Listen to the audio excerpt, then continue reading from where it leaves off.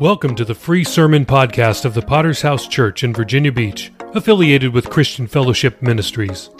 Our vision is winning souls, making disciples, and planting churches.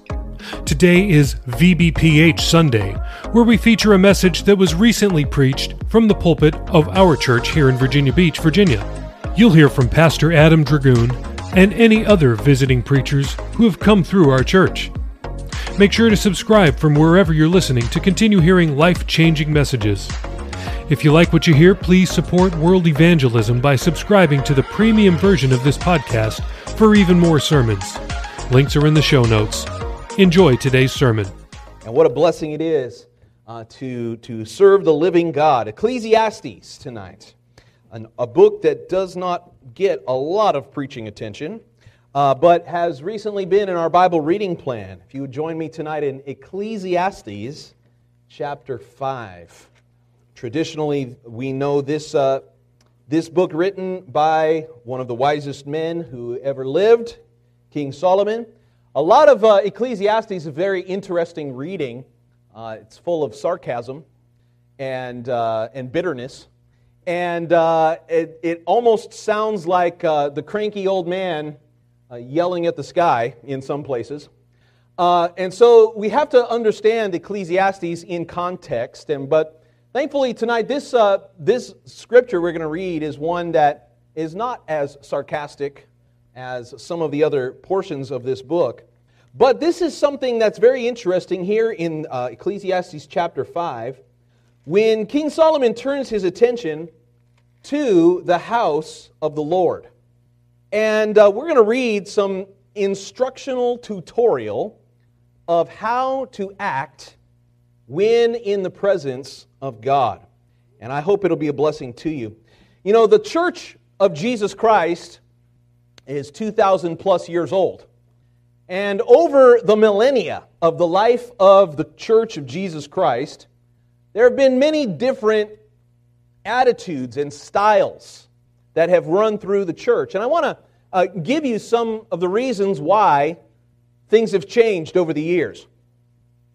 You know, after Jesus was risen from the dead, they entered into what's known as apostolic times. These are the times of the apostles, the early church, the book of Acts. During that time, the church was under heavy and intense persecution. To become a follower of Jesus meant to put a target on your back. And the powers of the earth at that time, the Roman Empire, they basically outlawed the worship of Jesus. And so to become a Christian meant to become an enemy of the state.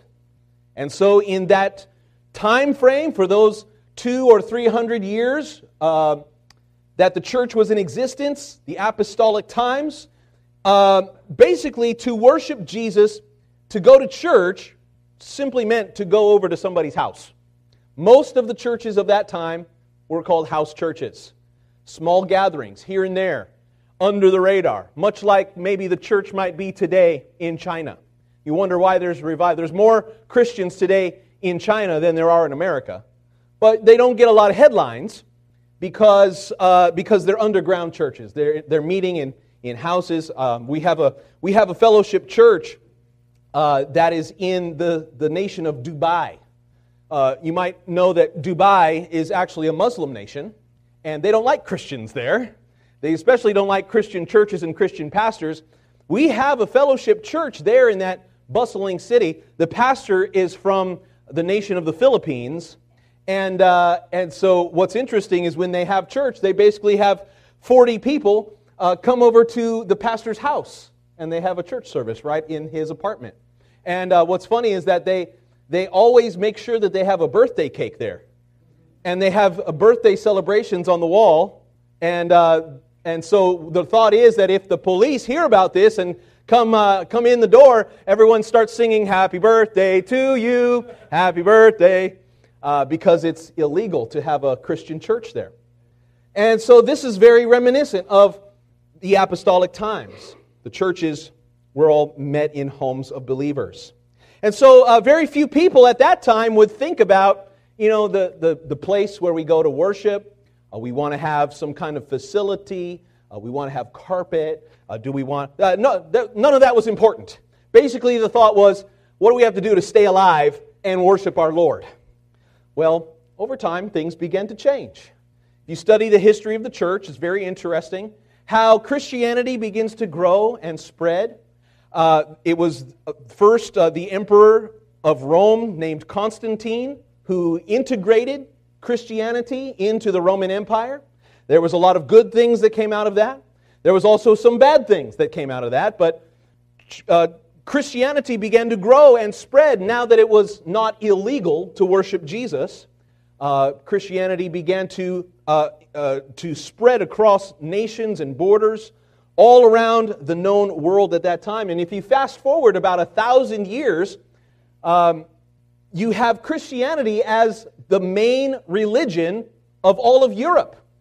And it has even spread through the Roman Catholicism, at which there was a branch that came off the Orthodox Church, Eastern Orthodox Church. There was a city that used to be called Constantinople, and now it's called Istanbul. And there's a famous song about that I try not to sing to you. But that split between Eastern and Western Christianity, and so after 1,000 years, this was, if you're not Christian, then you were one of the weird people. Christianity was everywhere. It was the state religion of most nations. And so when Christianity gained this kind of prominence, especially in Europe, they began to think differently about the meeting place, about where people would worship. All of a sudden, when you have the church integrated in with the kingdoms or the governments of those states, now the church is flooded with resources and money and funds to build some fanciful buildings and some incredible things. And I want to show you a few pictures of some of the most beautiful church buildings that were built over time. And so the first one I want to show you is from here in the United States, the St. Patrick's Cathedral in New York City. This beautiful building was started building in 1858, and the building had to be stopped during the Civil War in the 1860s, and finally was completed in 1878. That's fully almost 150 years ago. An incredible structure, and if you go to the next picture, you'll see the inside. And so this is very much different than the house churches of apostolic times. And as they began to build these large church buildings, let's go to the next one. This one is called Santa Maria del Fiore. This is in Florence, Italy. This construction began in the year 1296, one of the first that was built in the Gothic style. They finished it after 140 years. You talk about a building project. Pastor Campbell says it always takes longer and costs more than you thought. 140 years later, we can see the interior of this one. And what you'll notice about these is that the people who built these churches, they were trying to inspire something in people as they entered into these buildings to worship. And you can just get a little feel of that. Picture on the screen is one thing, but to walk into a place like this with these high vaulted ceilings, we're talking about hundreds of feet up, and your eye is drawn to the height of the building. And then once your eyes get to the top, you begin to see these frescoes and paintings and stained glass, the sun shining in, and everywhere you look is something incredibly beautiful. And it was designed to put some kind of inspiration and awe inside of every person who entered these places. Another example of this is most famous in Paris, France. And this is another Roman Catholic church called Notre Dame.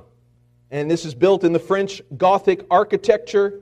It's one of the most famous. It has 3 pipe organs. And they started building this in 1163, was completed 125 years later.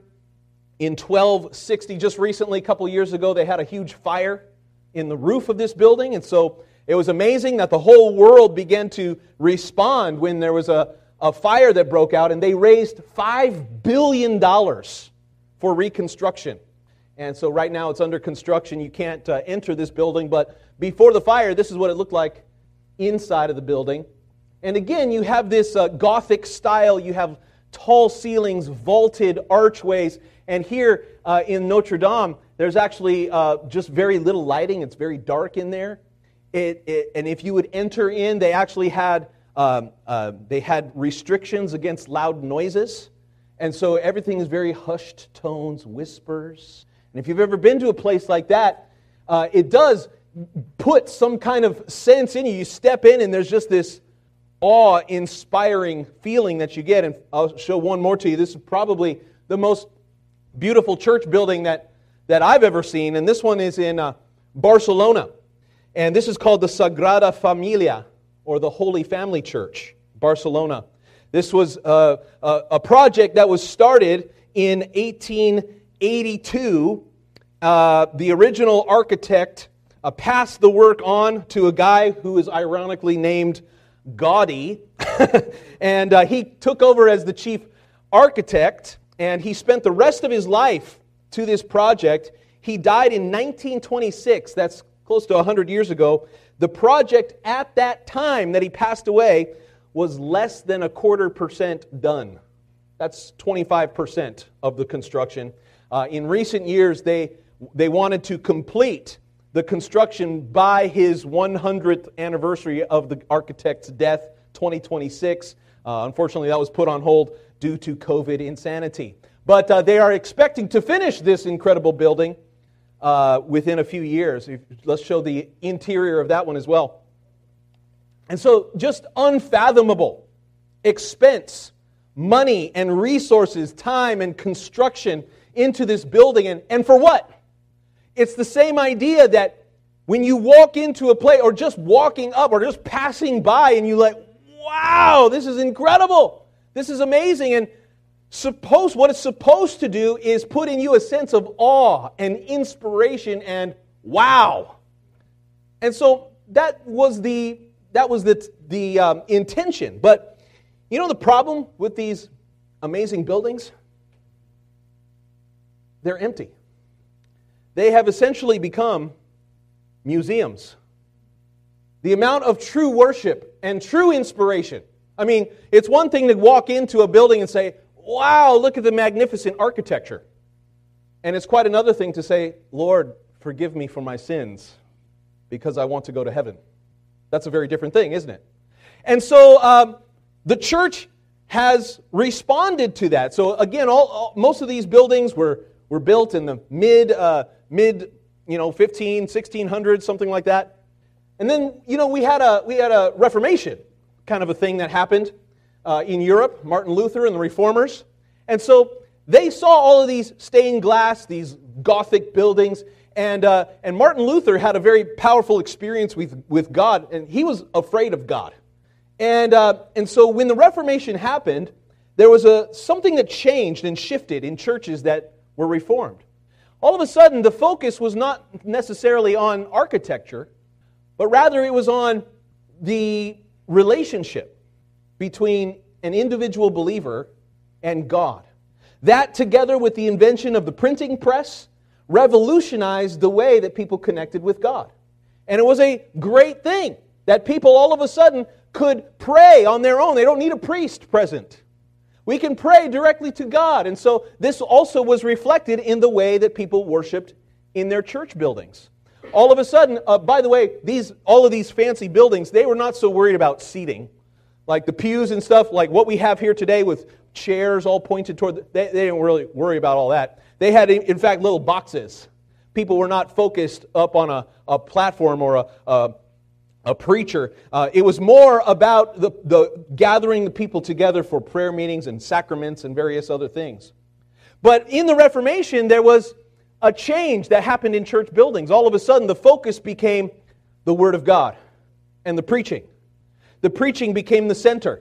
And with the goal and with the focus of bringing people to a point of decision at the altar. It was a place where buildings like this began to fall out of favor with many true believers. as the worship became simpler in style. But, that also led to some error. I want to show you a few more pictures. Poor Amanda. We have come to a time today in our world where it is not these large cathedrals of marble and stained glass. Today, churches look more like this. What does that look like to you? A roller skating rink or a shopping mall? This one is called Life Church in Oklahoma. And, I don't want to attack. I don't want to downgrade what God is doing, because truly, there's people being touched and saved and changed in places like this. If we look at the inside of this church, it looks pretty fun, man. It looks like a concert. There's big screens. There's lights.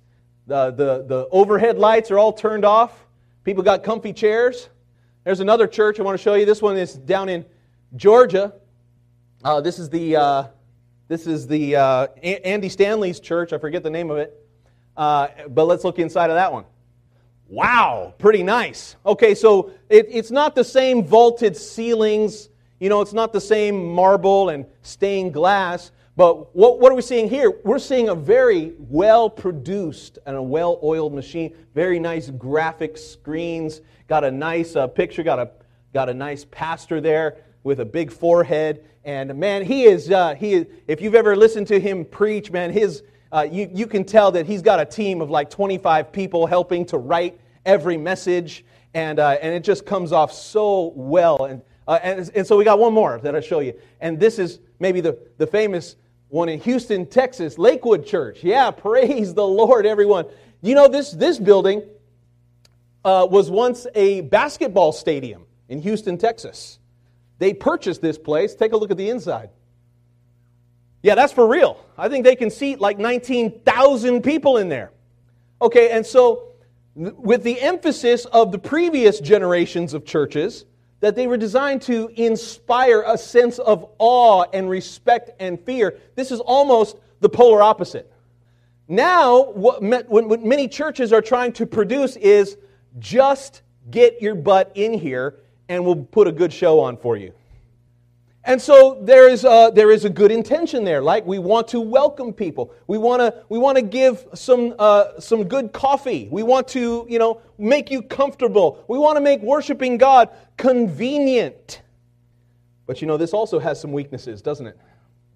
Pretty soon, if the church looks like a mall or a sports arena, and you look around and everyone is dressed in a tank top and swimming trunks, and pretty soon that the same thing that the churches of the Dark Ages, that they were trying to inspire, that sense of awe and respect and veneration, all of a sudden that is completely gone.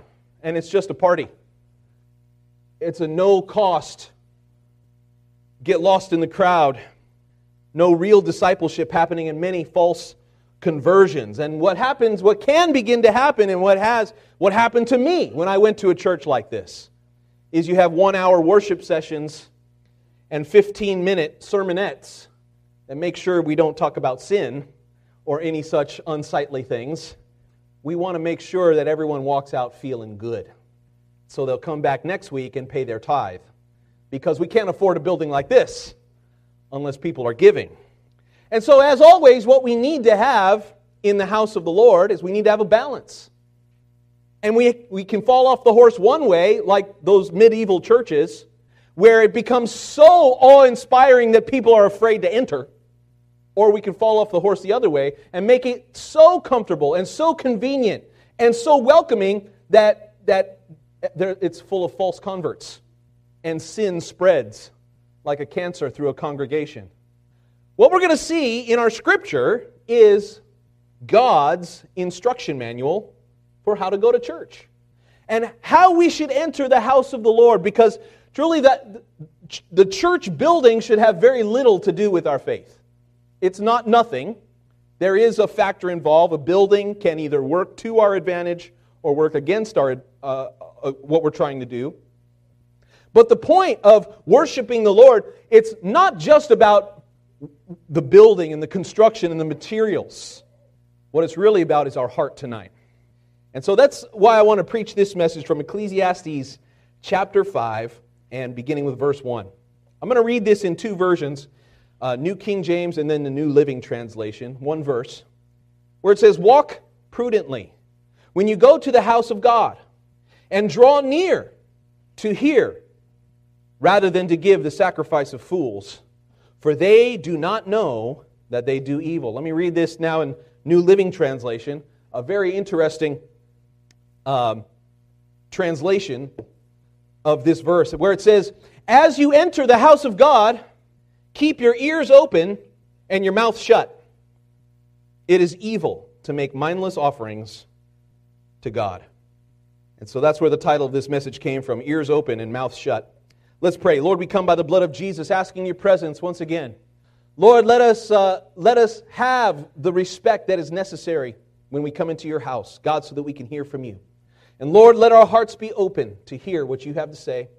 Lord, give me clarity and wisdom to speak tonight, not from my own understanding or intellect, but God, from your word, that your Spirit would move in the hearts of your people. We give you glory.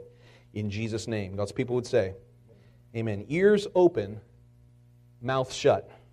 And I want to talk first with you about the idea of prudence. In our scripture, in the New King James Version, there is a word that is used that's very important and one that it's not very common in our world today. And it is the word prudently. Walk prudently. And the idea of prudence is not something very common that we think about these days. So what is prudence? What does that mean when the Bible says walk prudently? So if you want to understand English really well, you have to know that there is a version of the American English Dictionary called the 1828 Webster's. It was written by Daniel Webster. He's one of the founders of our nation. He wrote this dictionary. He was a pretty smart guy. And so from the 1828 Webster's Dictionary, he defines what prudence is. He first of all gives it a simple definition and then a more detailed one. The simple definition goes like this: wisdom applied to practice. It's pretty powerful.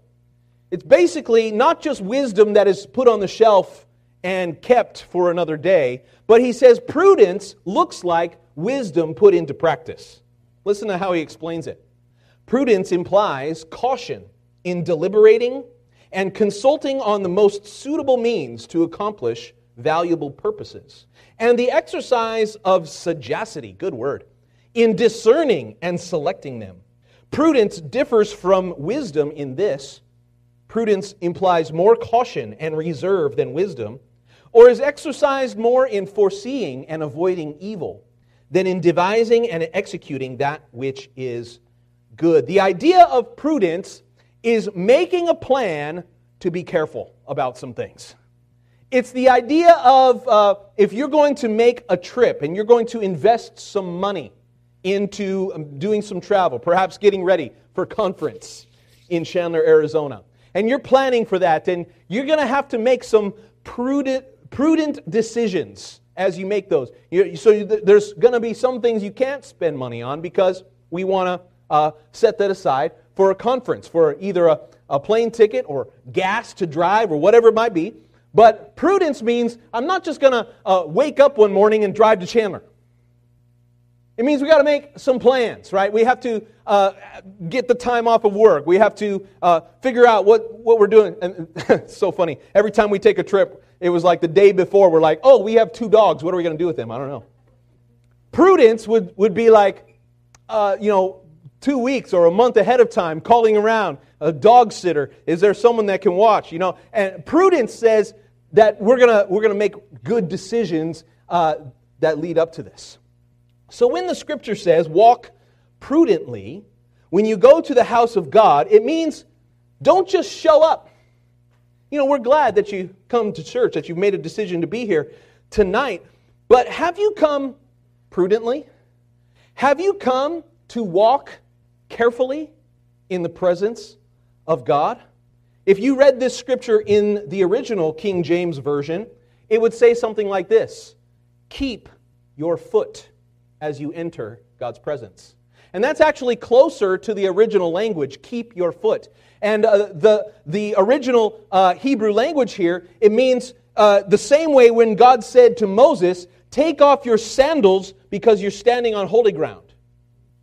It means You thought you were just walking through the desert, but you have come into the presence of the Most High God. That's why it's important that you understand how to act. Keep your foot. Walk prudently. Be careful how you step. Because how many know the presence of God is something to be treasured, something to be honored? In a church world where, so many church services just become a big party or a worship set or, smoke and lights and a nice big television screen and a pastor who's pleasing to the eye. You don't get a whole lot of that here. But in a lot of those places, man, it's very surface level. And people walk in however they want.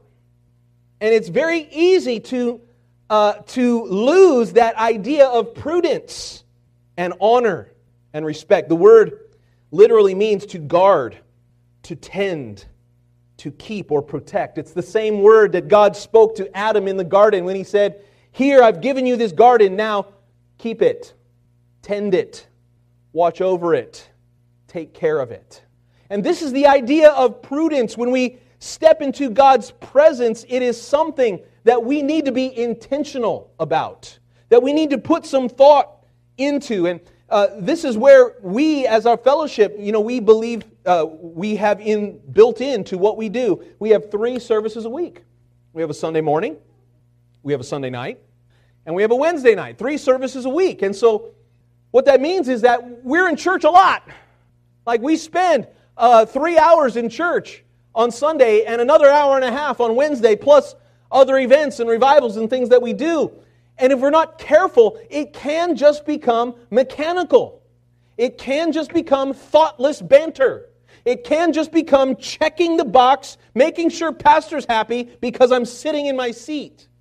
And it's a mistake if we make it that, if we don't walk prudently. I always stop when I read this scripture in Genesis chapter 28 about Jacob, one of the fathers of our faith, and he is as you know, he lays down to take a nap out there in the wilderness. He uses a rock for his pillow. I don't know how comfortable that was. But as he was there, he had a vision of God. He saw the ladder, the connection between heaven and earth, and on that ladder was angels ascending and descending. And he woke up from this amazing vision that he had, and this is what he said. Genesis 28, verse 16. Jacob awoke from his sleep and said, "Surely the Lord is in this place, and I did not know it." He was afraid and said, "How awesome is this place! This is none other than the house of God and the gate of heaven." But you look around and it's just a desert place. There's a rock there, there's a bush there, there's a mountain over in the distance. But as he was there, he had a meeting with God, and he said, "How awesome, how wonderful, how amazing is this place?" And he named that place Bethel. Bethel. You know what that means? The house of the Lord. And there's a city there still to this day. To this day. Bethel. And but it started with just him sleeping on a rock out in the desert. And so, we have the same idea. We come to a church service like this, and we look around, and there's ceiling tiles, and there's paint on the walls, and there's carpet on the floor, and there's fluorescent light bulbs, and there's a wooden pulpit, and there's blue chairs, and we think, what's so special about this place? There's nothing special about the materials. What is special is that this is an opportunity to meet with a living God. How awesome is this place?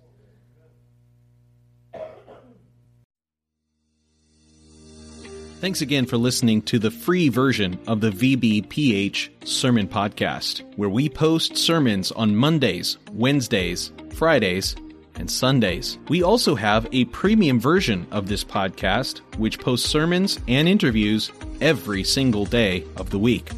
So why would you want to subscribe? I'm glad you asked. I have 5 reasons for you. Number 1, on the premium version, we post full versions of Testimony Tuesday, Pastor Campbell Thursday, and Study Day Saturday. If you'd like to hear those episodes, then subscribe now. Reason number 2, uninterrupted listening.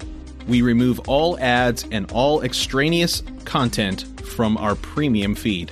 Reason number 3. Premium episodes always release 6 hours earlier than the free version. If you're an early bird, it's a great reason to subscribe. Number 4. Our subscribers will gain access to our sermon chat group on WhatsApp, where we interact directly with listeners around the globe. If you'd like to chat with other premium subscribers, subscribe today. And finally, every dollar we raise goes to world evangelism. This is the best reason to subscribe, because you are helping us launch churches all around the world. We don't put one dime in our pockets. Everything that we raise from this podcast will go directly to Thursday night of Chandler Conference. So please subscribe today by using the links in the show notes below. Thanks. Again, in the New Living Translation, they kind of put a spin on it that is maybe not as faithful to the original text, but gives us the heart of the meaning of what's happening here. And it's translated this way again: as you enter the house of God, keep your ears open and your mouth shut. And I think this is a pretty good description of what prudence looks like. It's a certain sense of humility. We don't come in here with an agenda saying, how can I make other people listen to me, or how can I employ, or, this is why we don't want to have multi-level marketing schemes running through our church, right? This is not a place just to make a buck. We come to the house of God not just to get something out of this place, but because we want to meet with God. And if we truly want to meet with God, that's going to change the way we worship. It's not about only our outward appearances. It's not about a building or a meeting place. What King Solomon is reminding us here tonight is this is about the attitude of your heart. How did you walk through these doors tonight? Did you walk in here too sleepy to keep your eyes open? Did you walk in here bored out of your mind and can't wait to get out of here?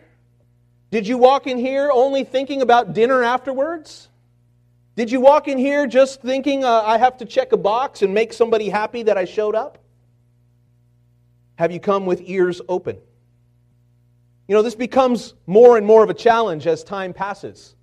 Because as we grow and mature in the faith, as we get a little bit older down the road, right? We've got some time under our belts as Christians. And guess what? We've heard a few sermons in our day. You've heard me preach a few things over the years. And so what can happen is, I've heard this before. I can turn that one off and think about something else. And our mind just comes right out of our brain. And what can happen very quickly and very easily is that, are we truly listening for the Word of God when we come to the house of the Lord? Are our ears truly open? Not to me, not to Pastor Adam. My prayer is not just that you would get something nice out of a sermon that I preach. My prayer is that you would be able to hear the voice of God through the preaching of His Word. Because my Word can't change anybody. But this Word can transform your life and your future. And if you would hear His Word through the preaching of God's of a sermon, listen, that has the potential to change your future. Have you come with ears open? Or are you like a spiritual brick wall? That the Lord is, He's got some arrows of truth that He wants to shoot into your life. But if we become hard-hearted and if we become closed-minded and we're just here to fulfill our obligation, we're not here truly to hear from the Lord. Then we lose that sense of prudence and humility. Can you still be taught something? Are you still teachable? Isn't that one of the most frustrating things about having children is that sometimes they can lose that teachable spirit. You're trying to help them, you're trying to speak to them, you're trying to give them wisdom and advice of things that you've lived through, but they won't listen to you. I've got a better idea. And we yell at our kids for that, but then we come to church and we have the same thing when it's time to hear some preaching. I wonder where they get it from. Do we truly come with ears open, ready to hear from the Lord? Sometimes it has to do with the attitude that we carry into the church. That's why I tell people that church on Sunday morning starts on Saturday night. It starts with your schedule leading up to the service. That you can't just be out acting the fool all night or staying up late and binge watching some horrible thing on Netflix and then try to show up on church with a good attitude to worship on Sunday morning. I'm not talking about going out and partying. I'm talking about giving your mind to things that don't honor the Lord and will push the Holy Spirit out of you. And then you want to try to show up in church and worship Him, and you're wondering, how come I can't hear God anymore? It got quiet all of a sudden. What happened, Mr. Stephen? Ears open. But he didn't stop there. A prudent spirit is also marked by a closed mouth.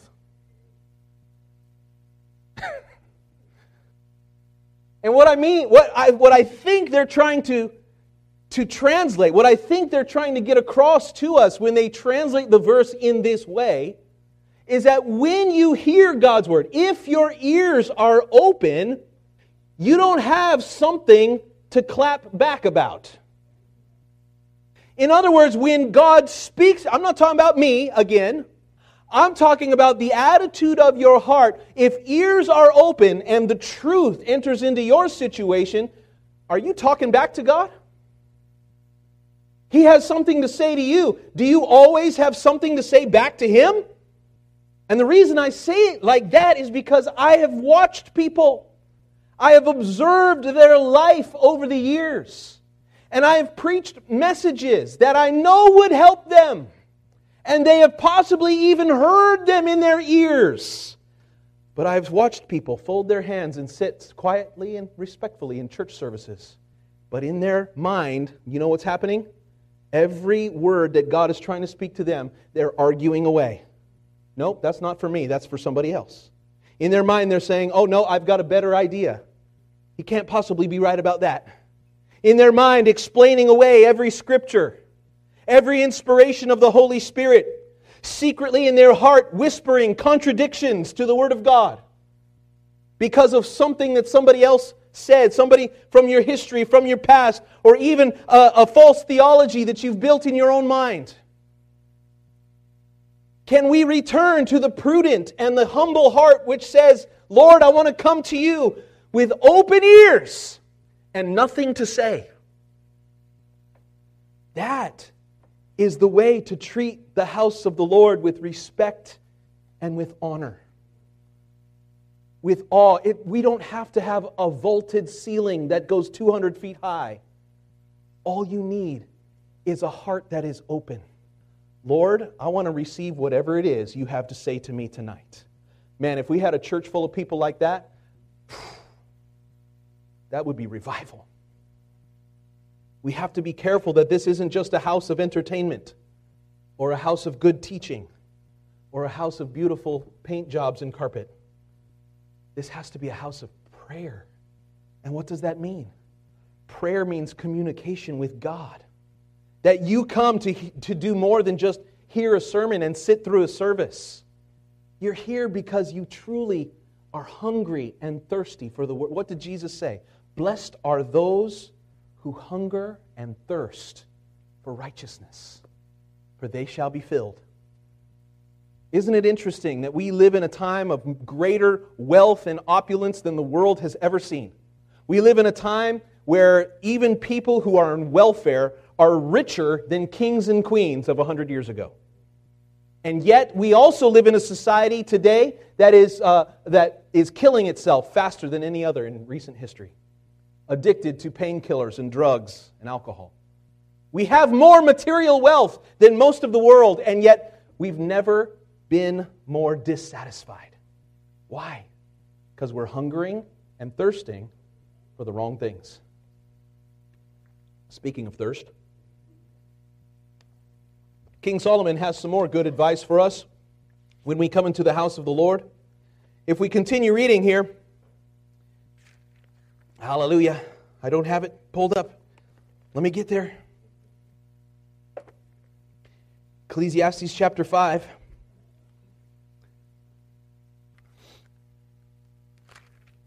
Where he says, do not be rash with your mouth. Do not let your heart utter anything. hastily before God. For God is in heaven and you are on earth. Verse 4, when you make a vow to God, do not delay to pay it. For He has no pleasure in fools. Pay what you have vowed. Better not to vow than to vow and not pay. Do not let your mouth cause your flesh to sin, nor say before the messenger of God that it was an error. Why should God be angry at your excuse and destroy the work of your hands? For in the multitude of dreams and many words there is also vanity.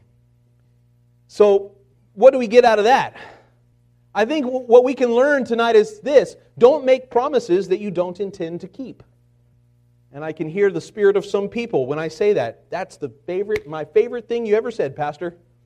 Don't make promises you don't intend to keep, because then what many people would say in response to that is, I'll never make another promise to the Lord, because I don't want to promise something and not fulfill it.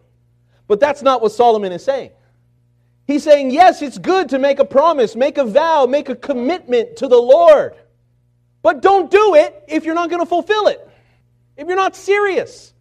Don't come in the house of the Lord and play games with the living God.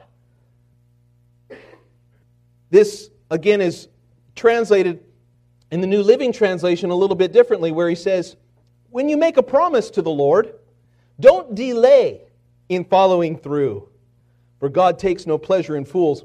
You know, delay is such a deceiver.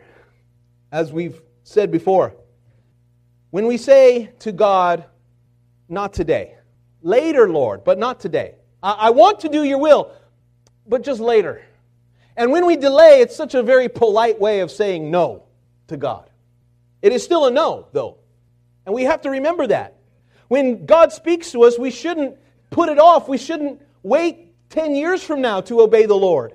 I love Abraham when God speaks to him. Take your son, your only son Isaac, and take him up to the mountain and sacrifice him there.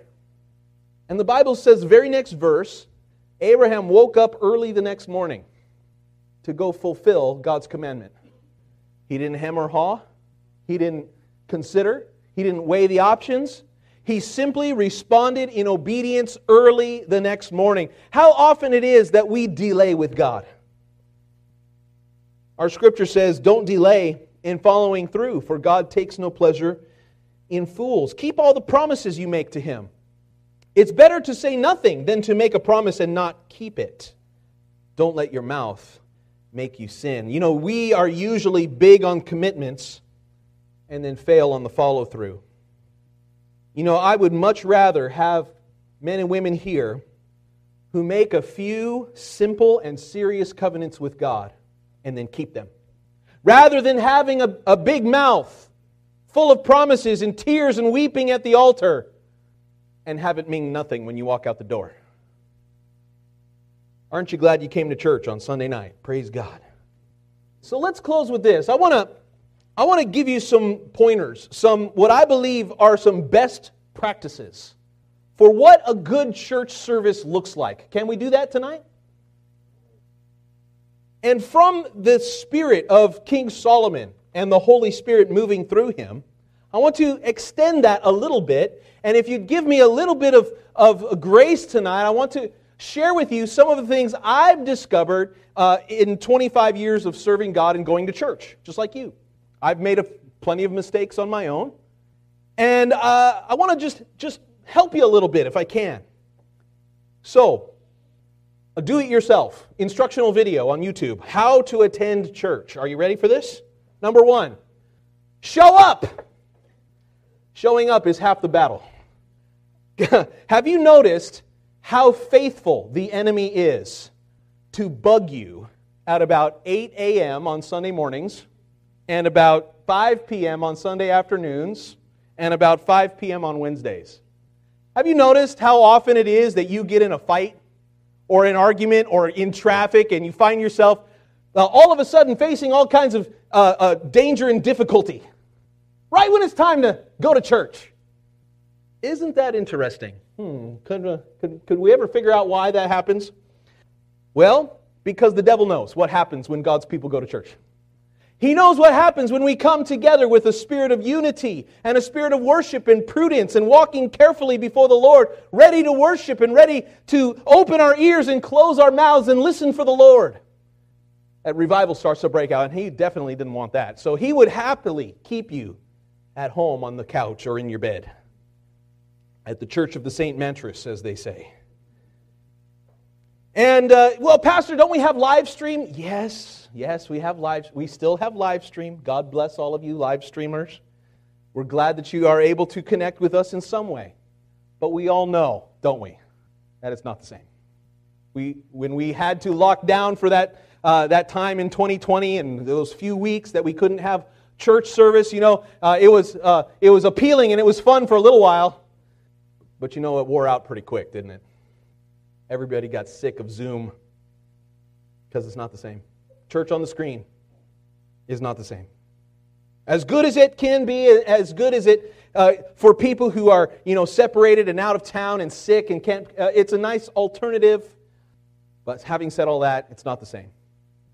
We need to have a commitment as often as we can to be in the presence of God.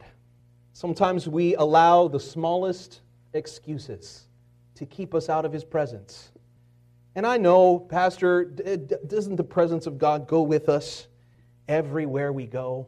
Yes, Jesus said He'll be with us. He'll never forsake us. He'll never leave us.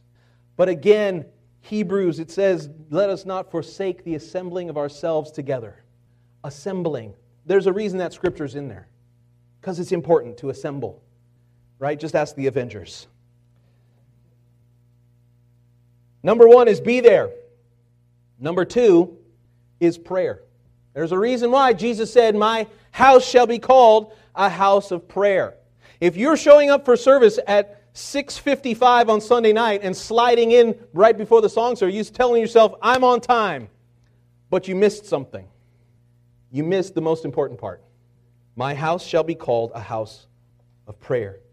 We have a prayer room. I don't know if anybody, there's probably some of you who haven't seen it.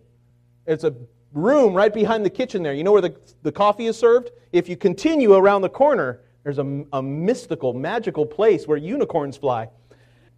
It's called the prayer room. And it is the reason why, if we have a successful church service, that's the reason. Because somebody has touched God. Somebody has spoken to the Lord. Somebody has cried out. Somebody has intervened. Somebody has interceded. If we want, like King Solomon taught us, if we want to have open ears and a closed mouth, it starts with a prayer. Say, Lord, clear my mind of distractions and things that are going to pull my heart away. The prayer room is for prayer. I know that should be obvious, but people do a lot of other things in the prayer room. People speak to their children. People look at their phones. People socialize. People sleep. But the prayer room is for prayer. You say, Pastor, well, I ran out of things to pray for. Oh, good. So come to me. I'll give you some more things to pray for you so that you can pray. Let's pray together for a few things. The world is full. We have a directory of churches in our fellowship. We have 3,000 churches in our prayer in our church fellowship directory. I could just give you that book and pray for all the pastors and their families and their churches around the world. That could probably fill up some of your time in the prayer room. It's a good opportunity to ask God to humble us and prepare us so that we can do what the Holy Spirit asked us to do and hear His voice in the church service. Let's talk about worship. I knew I was going to preach this tonight, and so during the worship, I was looking at you. And during the worship,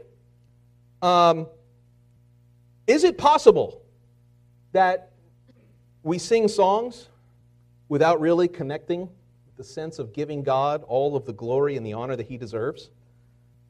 Here's some scriptures to consider. Psalm 149, verse 1, praise the Lord. Sing to the Lord a new song, His praise in the assembly of saints. Psalm 22, 22, I will declare your name to my brethren. In the midst of the assembly, I will praise you. Psalm 68:26, bless God in the congregations, the Lord from the fountain of Israel. Psalm 89:5, the heavens will praise your wonders, O Lord, your faithfulness also in the assembly of the saints. You know, Jesus said, if my followers don't cry out, then the rocks will begin to cry out in praise and worship. Why? Because He is deserving. The heavens declare the glory of God. What about you? I know, we only have a guitar and some drums and a few half-decent singers. Don't be offended. But you know what? It's not about the music. It's about the heart. Best practices in a worship service. You know, you ought to stand if you can. If you're physically able, you should stand. And you should do more than stand. You should allow your body to also express your worship. And I don't mean by that have doing backflips across the altar. What I mean by that is lifted hands. You know, when I'm up here and I'm singing worship, what I do, if I can remember the lyrics, I will close my eyes while I'm playing. And you'll see me with eyes closed. And it's not because I don't want to look at you.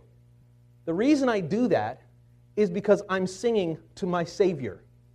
I want Him to hear the song that I'm singing. And I want to do more than just sing a song. I want to express the gratitude of my heart that I'm saved and my sins are forgiven. That's what worship is. I don't understand people who can just stand there stone-faced with arms crossed during a church worship service. I'm just observing, Pastor. Just taking it all in. Well, let it out, will you? Because He's deserving of praise. Let the words, listen, man, we have some songs. We have some amazing, listen, every song that we sing is so deep and profound. Only you deserve the praises of the earth. Words are not enough to sing of all your worth. And you know, those words just fall out of our face sometimes without any connection or meaning behind them. Put your heart into your song tonight. I've thought before of what does God hear from the worship service? What does God hear? You know, we can hear anything that comes out of the speaker, but what truly is reaching the ears of God from a service, from any church service? God doesn't hear the guitar. God doesn't hear the drums. You know what God hears? He hears your heart when you truly worship Him. Worship is not about the noise that's coming off the stage. All of that is just help for the congregation. This is why sometimes I get frustrated with our sound crew. And no, I'm not angry at you. But listen, when we are so loud and we are so overpowering from the stage, it drowns out the rest of the congregation. The true worship is not what's coming from the stage. The true worship is what's happening out here. And if all I can hear is my voice bouncing off of the back wall, and I don't hear the people of God worshiping, I'm concerned. We don't want this to be a performance. This music, this worship, what's coming out of the speakers is all supposed to enable you as the people of God to worship. That's what the true worship is. It's not the time to go to the bathroom. It's not the time to corral your children.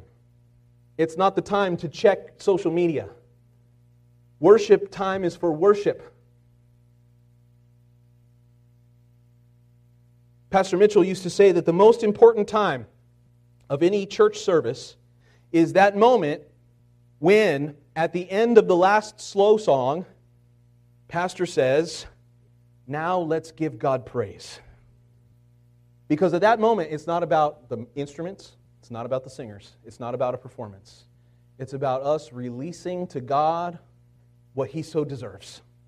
It's that time when you don't just stand there quietly and listen to other people worshiping.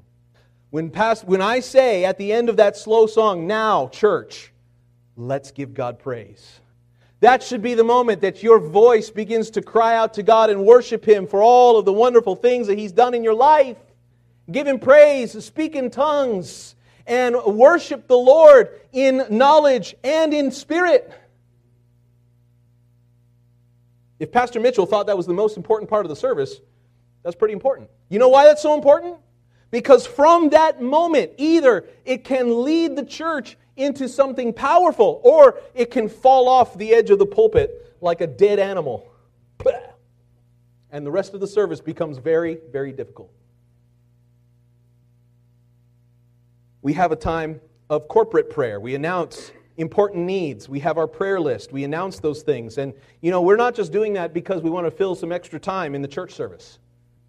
There's needs in our lives, and for those people that want to share their needs, that's why we have that little paper out there as you enter in. If you feel comfortable to share your need, this comes directly from the Word of God. If there is a need in your life, let you go to the elders of the church and make it known so that we can pray for you. That's what we do during that time of the service. We announce those needs that have been made public so that we can pray for them. And when I say, we're going to take a few moments right now and pray for these needs that are on the prayer list, that's not the time to think about what you're going to do after the service. That's not the time to be distracted or check your phone. That's not the time to sit down and fall asleep. That's the time to pray. You've heard a few needs that we need to lift up before the Lord. We should pray.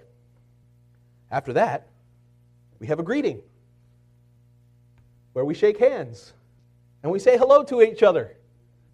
And that's also not the time to run to the bathroom.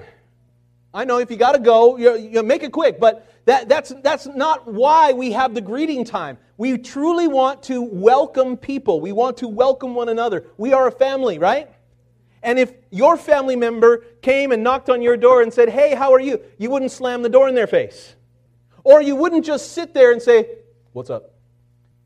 You would be happy to see them. We should be happy to see one another if we're brothers and sisters. We have announcements. Wow. Announcements. Many times I watch your brains shut off at that moment. We have a few announcements. And often, they're repetitive. But, I can remember when I first came to the church in Chandler, Arizona, as a snot-nosed 16-year-old, the announcements caught my attention. You know why? Because it was the first time in my life that I heard Christians talking about outreach. It was on a Wednesday night, and I don't remember, I think it might have been, who was the door director? Dave Schmidt. Yeah, that's right. And he was a door director at the time, and he was giving an announcement, and he said something about going to the streets and telling people about Jesus. And I was like, what? Christians actually do that? That caught my attention. And so there's a reason. I looked across the Chandler Church, and I saw a lot of people like you falling asleep. But that caught my attention. Wow, they actually outreach. That's important.